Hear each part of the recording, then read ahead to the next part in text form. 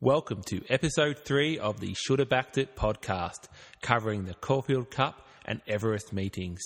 My name is Philip Georgios, and joining me is Herald Sun racing analyst Chris Finuccio. Good morning, Phil, and it's great they were able to meet up the day after the races, and I reckon yesterday I had 10 Shoulda Backed It's. It was that kind of day for me. It was a massive day yesterday. I was back out there at the races. Chris, let's get right into it. What was your Shoulda Backed It for the day? Well, the main one, I guess, was in the big race, the Caulfield Cup, and I know I was talking up the horse last week, the Japanese Raider Murder Glass, and I kind of second-guessed myself with the barrier. I just got too obsessed with where it was going to be in the run.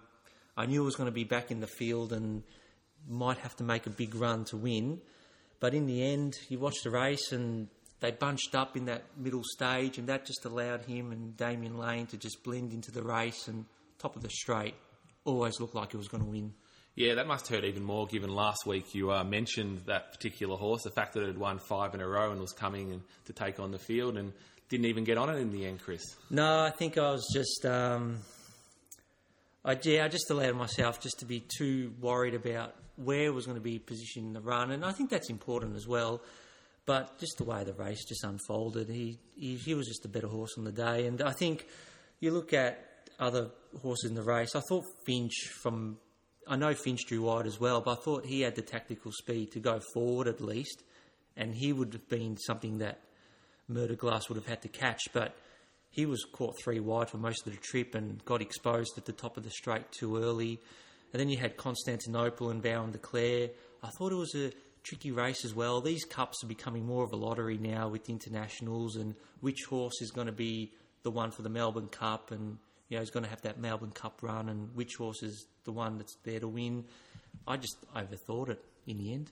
And that's easy to do with these sorts of fields, as you said. So many different form lines. I think we touched on it last week, but look, I stayed pretty quiet in that race myself, not really knowing where to go given all those different variables. But you've touched on a couple of horses there, and the one I did end up getting on in that race was Finch, and I do think it was a pretty good run, all things considered.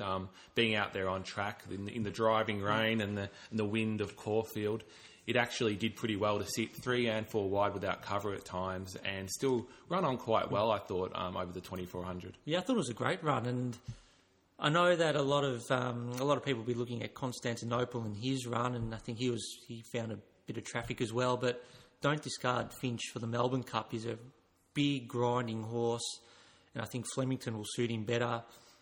And he was 3 wide, and as I mentioned before, top of the straight, I think he hit the front too early, but I think there was just circumstances of being wide and just not being able to make his run at the time that Michael Walker wanted to do it. So I think he's a great chance for the Melbourne Cup still. And I think the race itself was a really good addition. I think they fanned out about 8 wide coming around the final turn. So it was anyone's game at that point, but I think the winner was definitely deserving and quite dominant in the end. Yeah, I only had a look at the race about once or twice, and it did look like, and I might be wrong here, but it did look like they were going hard early, and then all of a sudden, mid-race, they've slowed down a bit, and that's when they've bunched up, and Murder Glass has just caught that wave, and even though it was one of the widest runners, it just was full of momentum, and it was just really finishing strongly. So is it one to follow into the Melbourne Cup, you'd say? I mean, that's a pretty easy statement to make given its dominance, but there were a few good runs behind it as well, and other horses coming into that race. Yeah, it will be. I think the key for Murder Glass is whether it can run 3,200. That was its first time at 24. When you look at some other horses, like Constantinople, I thought was a great run. And before the race, I thought it would run well without winning. I thought this would be the horse where they give it that Melbourne Cup run and get it right for that race. And then Finch as well. We know Finch ran 4th last year, and Vow and Declare will really improve. I mean, with Vow and Declare, I was sort of had a knock on him because I thought he had a really soft run first up, and that might leave him vulnerable here. But that was a big performance, so he'll really improve for 3,200 as well. Well, I look forward to having a chat with you about that prior to the Melbourne Cup as everything becomes a bit more clear as we head into the race. Look, I know you could probably spend all day talking about the horses you should have backed, but I better add mine while we're here together. So I liked the thought of that based on its win. I mean, anyone who saw that win probably thought, gee, how wasn't I on that after about a 4-length win in about race 4, I think it was. 8-length winner Donald in its previous start. Did sort of come around as being a horse that we should have been on in hindsight. I know Miami Bound probably started favourite, but it didn't get missed in the market thought of that. Came into about $4.20, and in hindsight, definitely one we should have been on. Yeah, I think I'll have to admit I missed it. I did see its big wins, but I was looking at the opposition it was beating and looking at their other runs, and what he beat wasn't really much. They were very ordinary horses, very slow horses, and I think I just put too much emphasis on that. And I was looking at Warning and Miami Bound, and that brings me to the horse that I should have sacked. It was in the same race, Miami Bound, and I got this race completely wrong. I mean, Miami Bound, start before 1,600 metres, really wasn't finishing strongly, and so how is it going to run 2,000 metres? And the market showed that it was 270 out to 370 on the day, and yeah, I think I just got this race completely wrong. Yeah, I'm in the same boat. I was on Miami Bound and never really looked like getting into the race at all, with the winner being so dominant. I mean, just getting back to thought of that though, the market didn't miss, and I think it's sometimes useful to look at the market as a guide for some of these horses. Obviously, despite the fact it hadn't beaten much at Donald previously, there was a lot of good money for it, which is probably a guide and a bit of a reference point for us in the future, I think. And the big punters were spot on because it was going to control the speed, whereas Warning and Miami Bound were going to be back in the field. Warning's won well, but too much ground to make against a talent like Thought of That. And I think he's really, put his Derby credentials there. I think he's a big challenge to Shadow Hero. Yeah, I haven't looked at the market since that run, but I imagine it's shortened right up into one of the favourites, I would have thought, based on that, given the dominance. And the fact it looked like it could eat up more ground by the end, it certainly wasn't tiring. No, it was a big run. So my should have sacked it for the weekend was probably, might be a little bit controversial. It's Royal Meeting and Land of Plenty out of the same race. Streets of Avalon got the job done in that one. But look, the reason I have them both is that I only took them 2 out in the quaddie together. So I did think it was between them before the race, and probably got a little bit caught up with Royal Meeting. I think when you get one of these horses internationally that's got some tremendous, previously good form, you can get a little bit caught up. It was only its 3rd start. It had a big weight, hadn't been to Australia or seen Caulfield before. As I said, the conditions on the day were quite challenging, and it would, did add a question mark around a lot of the races, and probably in a bigger field than it's ever been before. So, in hindsight, perhaps the price wasn't as good as it looked based on its previous 2 starts, and given it wasn't its grand final as well in Australia, I guess one that, in hindsight, probably shouldn't have been so aggressive on in my quaddie, along with Land of Plenty, who also is unfortunately out of a bit of form at the moment. Had the big weight as well, and to be honest, pretty happy to sack moving forward with that one as well. Yeah, I was on Royal Meeting. I'm not too regretful that I was on it. I thought 350, 360 was a good enough price to have a crack at it.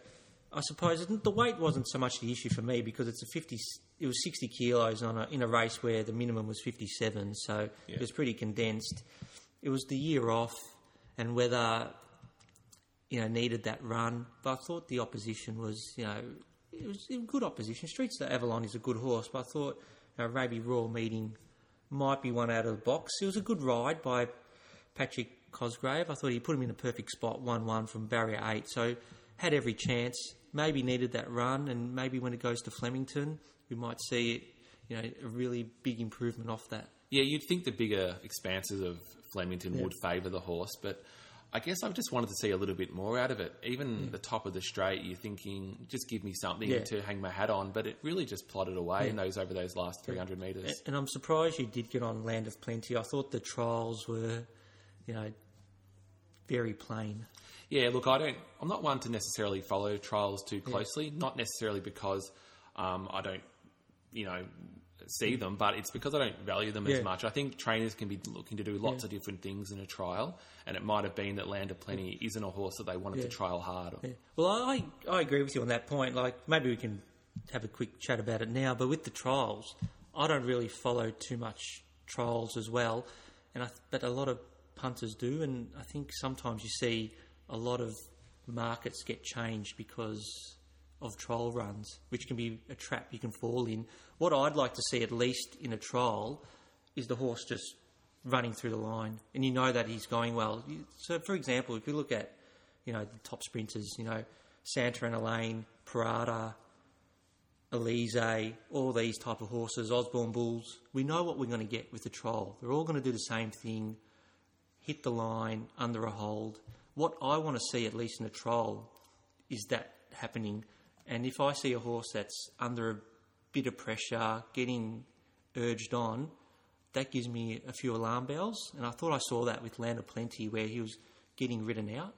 Yeah, and I think it's just so hard to draw a line. It's like what we're discussing with the Caulfield Cup. I mean, depending on which trial you end up in, there might be horses that are pushed along, and therefore it looks like the horse that you're following is under a bit more pressure than it is. But if it had been in the next trial, it might have been able to cruise to victory. Yeah. So I do get your point. I think it's obviously valid. You want to see something in a trial, but it's never been really something I've used as a betting mechanism in terms of following what a trial has happened in a trial and then betting on that horse because of that. And there's so many times you see a horse come out, win by 6 lengths in a trial, and everyone goes, "Wow, what was that? What was that performance?" And then when it first up run, that horse gets crunched in.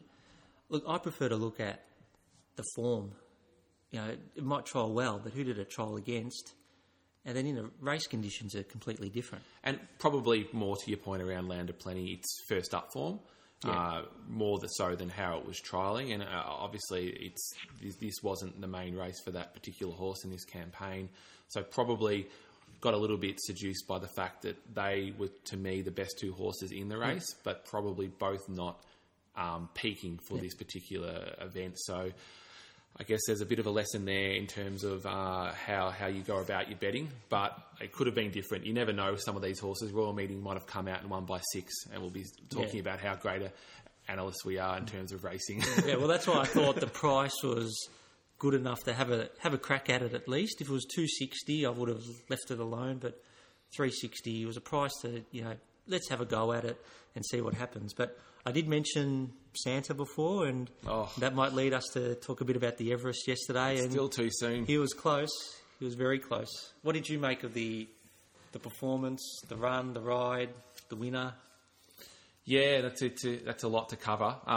Look, obviously my day yesterday was largely sort of framed around Santa Ana Lane's performance, so it's fair to say I'm still licking my wounds on that one. I thought it was a really good performance by Santa Ana Lane. Of course, the winner, yes, was excellent, and we wouldn't take anything away from the win. For a 3-year-old to do that, to take that kind of cash is fantastic. But, from Glenn Boss's perspective on yes, he just rode an absolute peach of a ride. He managed to box in Santa Ana and block the run that might have presented itself at about the 200 and made Santa Ana Lane check and then go around him. So by the time that had happened, yes had put 4 lengths on the field, and Santa was scrambling to get anywhere near him. So, look, fantastic run by both. Definitely not disappointed with Santa Ana Lane, and as we'll probably touch on later, definitely one you continue to follow. And I still do think Australia's premier sprinter. I just thought the Everest as a spectacle was fantastic yesterday.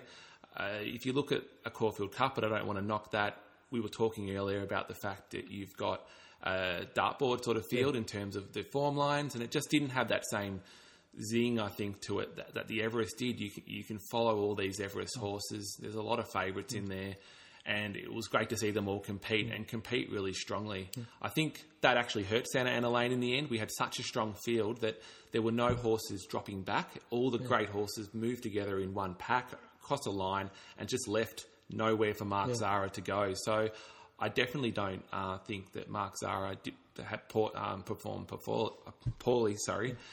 He definitely put a great ride in, but just got done. I know you have some slightly different views to that. Yeah, we were debating about this earlier, and I just watched the replay a couple of times, and I did think, I know Santa Ana Lane is a back marker, but when you have a look at the overhead shot, when they jump out of the barriers, I did think he could have been that one pair closer. He could have been next to Parada, and in the end, that's the spot that Glenn Boss has taken on. Yes, yes, yes. Glenn Boss is next to Parada, and I thought Zara had an opportunity to be in that position. And so in the end, he's behind Yes, Yes, Yes, and he's got held up just that little bit, whereas he could have been in that spot. That's why you're the analyst, Big V. I didn't see that until you showed me it this morning, and you're right. That spot was up for grabs early in the race, and Glenn Boss on Yes, Yes, Yes did take it, and in the end it turned out to be the key move in the race. I know Santa Ana Lane is a run-on horse. You know, he gets back in the field, but sometimes I just wonder, is being a length closer, is that going to be detrimental to your chances?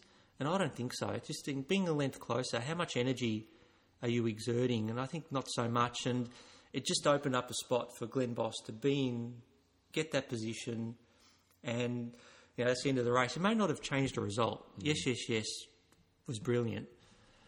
But who knows? Maybe that just getting held up just slightly, is that the difference? I think it probably was. Yeah. I think if you reverse those positions, Santa Ana Lane wins, but that's racing. You can probably make that case for a number of horses yesterday, not just in the Everest. And I think Santa's got enough in the tank, or a lot more in the tank, for the VRC sprint to go back to back. I think. Yeah, I'm just worried about what price I'll get for that now. I think well, if you get $4, I'll still take it. That was actually my comment I was going to make about Santa Ana Lane yesterday, actually. Most of the week it was $4.50. It actually came out to about $5.50. I think you could almost get $6 in some places, and actually made it quite backable on an each-way line. Yeah. I went on the nose, which is because I just thought it was the best horse, but in hindsight, if I'd waited right to the end, when it did come out a little bit, it actually made a really good each-way bet. And you come out a little bit in front, it was $2.40 on the tote, I think, in the end. And the reason why it's gone out is obviously they've come for Acadia Queen, and in the end, Chris Waller has conceded that she doesn't have the sprint to match these top sprinters that we have, and in the end, the owner's gone the wrong way with the horse. Yeah, it's probably better over a little bit more distance, I think. Acadia Queen doesn't have that same sort of, Well, her peak performance was at 1,800, and she's come here 1,200 against Santa Ana Lane, who's I think 4-time Group 1 winner. Five-time, but 4-time over the sprint distances. Yes. And then you've got, Parada is no slouch. I think Elise is probably best at 1,214. Then you've got this emerging horse, Yes, Yes, Yes. Sunlight's proven at 1,200, although she didn't run well yesterday either. And then Red Zell. So I just thought up against it. I think I probably bought into that hype as well. I thought Acadia Queen was the biggest danger to Santa, but in the end, I think they've gone the wrong way. But Golden Eagle, I think what it means now is for the Golden Eagle, she's drifted out to $4, and she might be really backable now. Whereas if she had a run top 3, she's probably a $2.50 to $3 chance. Yeah, I think the connections probably was worth taking the punt for the Everest, given the value and the money that you can win in it and the prestige of the event. But I think probably won't be seeing that horse in that event in the future following that run. Well, the race that maybe she should have gone for now was the Cox Plate, but she's not in it now. So we've got another set of horses to look at, and following that Caulfield Cup result with the Japanese horse, the bookies have decided to trim up the Japanese one in the Cox Plate. Understandable. I think it's into $3.60 now. I've got Avilius, Cape of Good Hope, and Mystic Journey around the $7-8 mark. And I think this Liz Grosso, what I'm hearing is that is probably classes above Murder Glass as well. So if Murder Glass's run was anything to go by, then we might be in for something special next week. That's ominous if that's the case. Yeah. I don't know whether $3.60 is a price I want to be taking right now. I mean, what do you think is going to get into $3? Will we get $4 closer to Saturday? I think if the hype around these Japanese horses continues, I think it might actually shorten as we head towards the race, which is why I'll probably be looking elsewhere, Big V, perhaps controversially for you, because I know that you'll probably be on the Japanese horse. Won't want to have another should have backed it in that space 2 weeks in a row, but I still really like Mystic Journey. I don't think it's done anything wrong, and I think at $8 becomes very backable on an each way line. Well, I'm surprised she's out to $8. I'd probably have her second favourite. I mean, I've been with Mystic Journey all the way, but I might jump off her. I might get on the Liz Grosso, and hoping that maybe the punters might decide, let's have something on Avilius. That's a good price now. Mystic Journey, $8, we can't let that go. And Cape of Good Hope, and hopefully that might push out Liz Grosso to maybe $4. Look, at the current odds, you could probably make a case for having a little two-bet strategy, I think, going into that race. So that's probably how I'll run it. But, I think Mystic Journey, $8, and if you get better than that, represents really good value. And I think just as on a selfish point, not sure if Tiaku Shark might make the field, but I wouldn't be disappointed if I see it in a 1,600-metre race at Flemington. Okay, so you're hoping it doesn't get into the Cox Plate then? I'm hoping not, because then, that might be a good betting opportunity come Flemington time. Coming off that Epsom form, there was a strong Epsom performance. I really would like to see it at the big track. You just sparked my memory of something there, Big V. Now, Pahuta Kawa yesterday. I wasn't on our to-do list in terms of talking points today, but I think it's one worth mentioning. We were on it. We won it last week and did mention it as one to follow. What did you make of its run? I think it ended up 4th with a nice little run toward the end, but never in the race at all. No, I'm still in two minds whether it was a disappointing run or whether it was a quiet run. I'm still not sure. It didn't have that explosive finish that we usually see with her, and I thought that she should have finished in front of Spanish Whisper. Where they were positioned in the run, Spanish Whisper was further back in the field than where she usually is, and I would have thought that Pahuta Kawa's got a better turn of foot than Spanish Whisper. Angelic Ruler actually looked to perform better, so it may not have beaten her.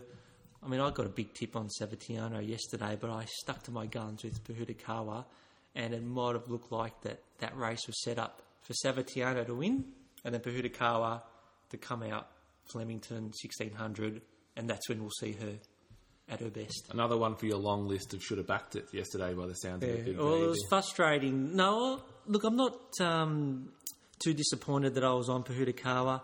I just thought that she should have been good enough to finish top 3.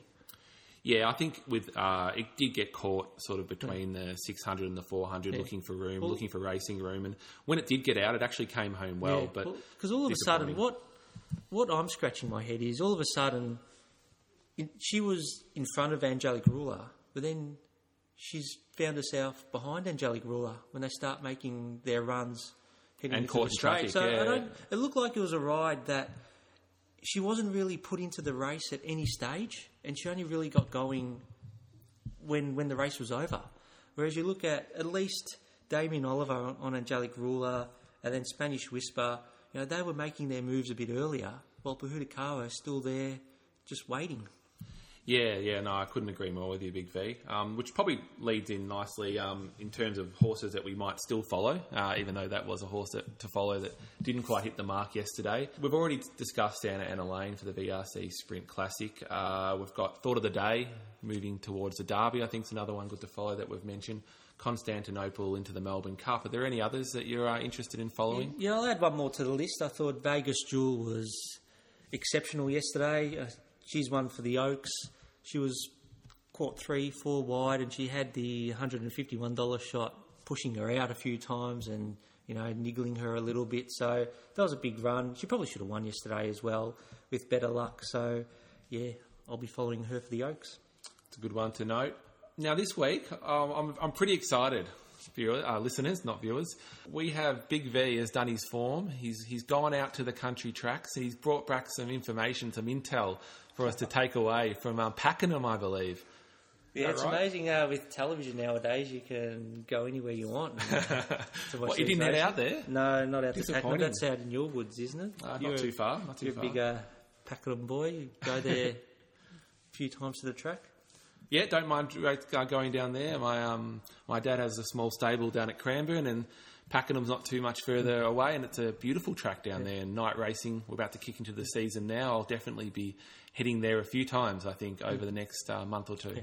So Pakenham on Friday night, first race. I thought the first two looked pretty good. Hint of Mint and Night Express. I know Night Express was the $1.90 favourite and was accepted for Caulfield on Saturday, and they've scratched. They probably thought this was the easier option and just go get the money. But Hint of Mint looks pretty good. I think they're both probably horses that might make it to city grade, might see it in a midweek or even, in the Saturday race off season. So I thought the first two looked pretty good. That's great, Big V. I'm so glad to hear you out there. I expect some more of this action. And we've got the Seymour Cup on Sunday of this week as well, and other country cups coming. So I'm sure you'll be turning your eye to a few more country meetings. And that's our first two from you in relation to the bush. We've got the Geelong Cup coming up on the Wednesday. And yep, with big implications, obviously, for bigger spring carnival races. I think there was one horse that I did mention on the first podcast. I couldn't remember the name. I think it's Southern Moon. He's going to run in the Geelong Classic. Mm-hmm. So that's another horse heading towards the Derby. And it'll be interesting to see if Prince of Arran runs in the Geelong Cup as well. I'm hoping maybe it might go to the Moonee Valley Cup. Why is that? Well, we're going to the Valley. We'll be there. We won. Oh, you want to see it win? I want to see it win. I want to see it win. I want to back it. There is always something a bit nicer when you're holding the bookies ticket and you're winning at the track, I must say. From my run from the bush, it isn't actually a horse that I'm pushing today. It's whilst everyone else at the Caulfield racetrack was hovering around the screens watching Randwick and lots of other courses, I went to the Sky 2 channel and watched a race down at Avoca, which was one, I think it was about race 3 early in the day. And I just wanted to give a shout out to Rhonda Mangan, who was the rider of the winning horse Private Profit. And for me, this is really a should have backed it. So it was a $43 pot. Came down the outside, won really well. And Rhonda is a track rider for my dad down in his stables in Cranbourne, but she's also a country rider who gets quite a few rides around the state. And it was great to see her come down the outside and win on Private Profit at a really healthy price. Unfortunately, I wasn't on it, as always is the case, but I really is a should have backed it for me from the bush this week. So well done, Rhonda, and well done to the connections there. Well, that's all we have time for on today's Should Have Backed It podcast, episode 3. We're still getting a lot of feedback around the show, so keep that rolling in. You can contact us on our Twitter account at Should Have Backed It, getting a nice little following there. And if you want to hear our thoughts on race day and get a few of Big V's tips along the way, please follow that account. You can also contact the show at shouldhavebackedit@gmail.com. So if you do listen to the podcast and like what you hear, please follow and subscribe. And Phil, you're away for the next week. You're going you after the Cox Plate. You're off somewhere. Yeah, running away after the Cox Plate, so I won't be around the week after that. So we'll be pushing the podcast. Yeah, we'll have a 2-week break. We'll be back for the Derby Day edition of the Should Have Backed It podcast, and we hope that you will listen to us then. Good luck on the punt.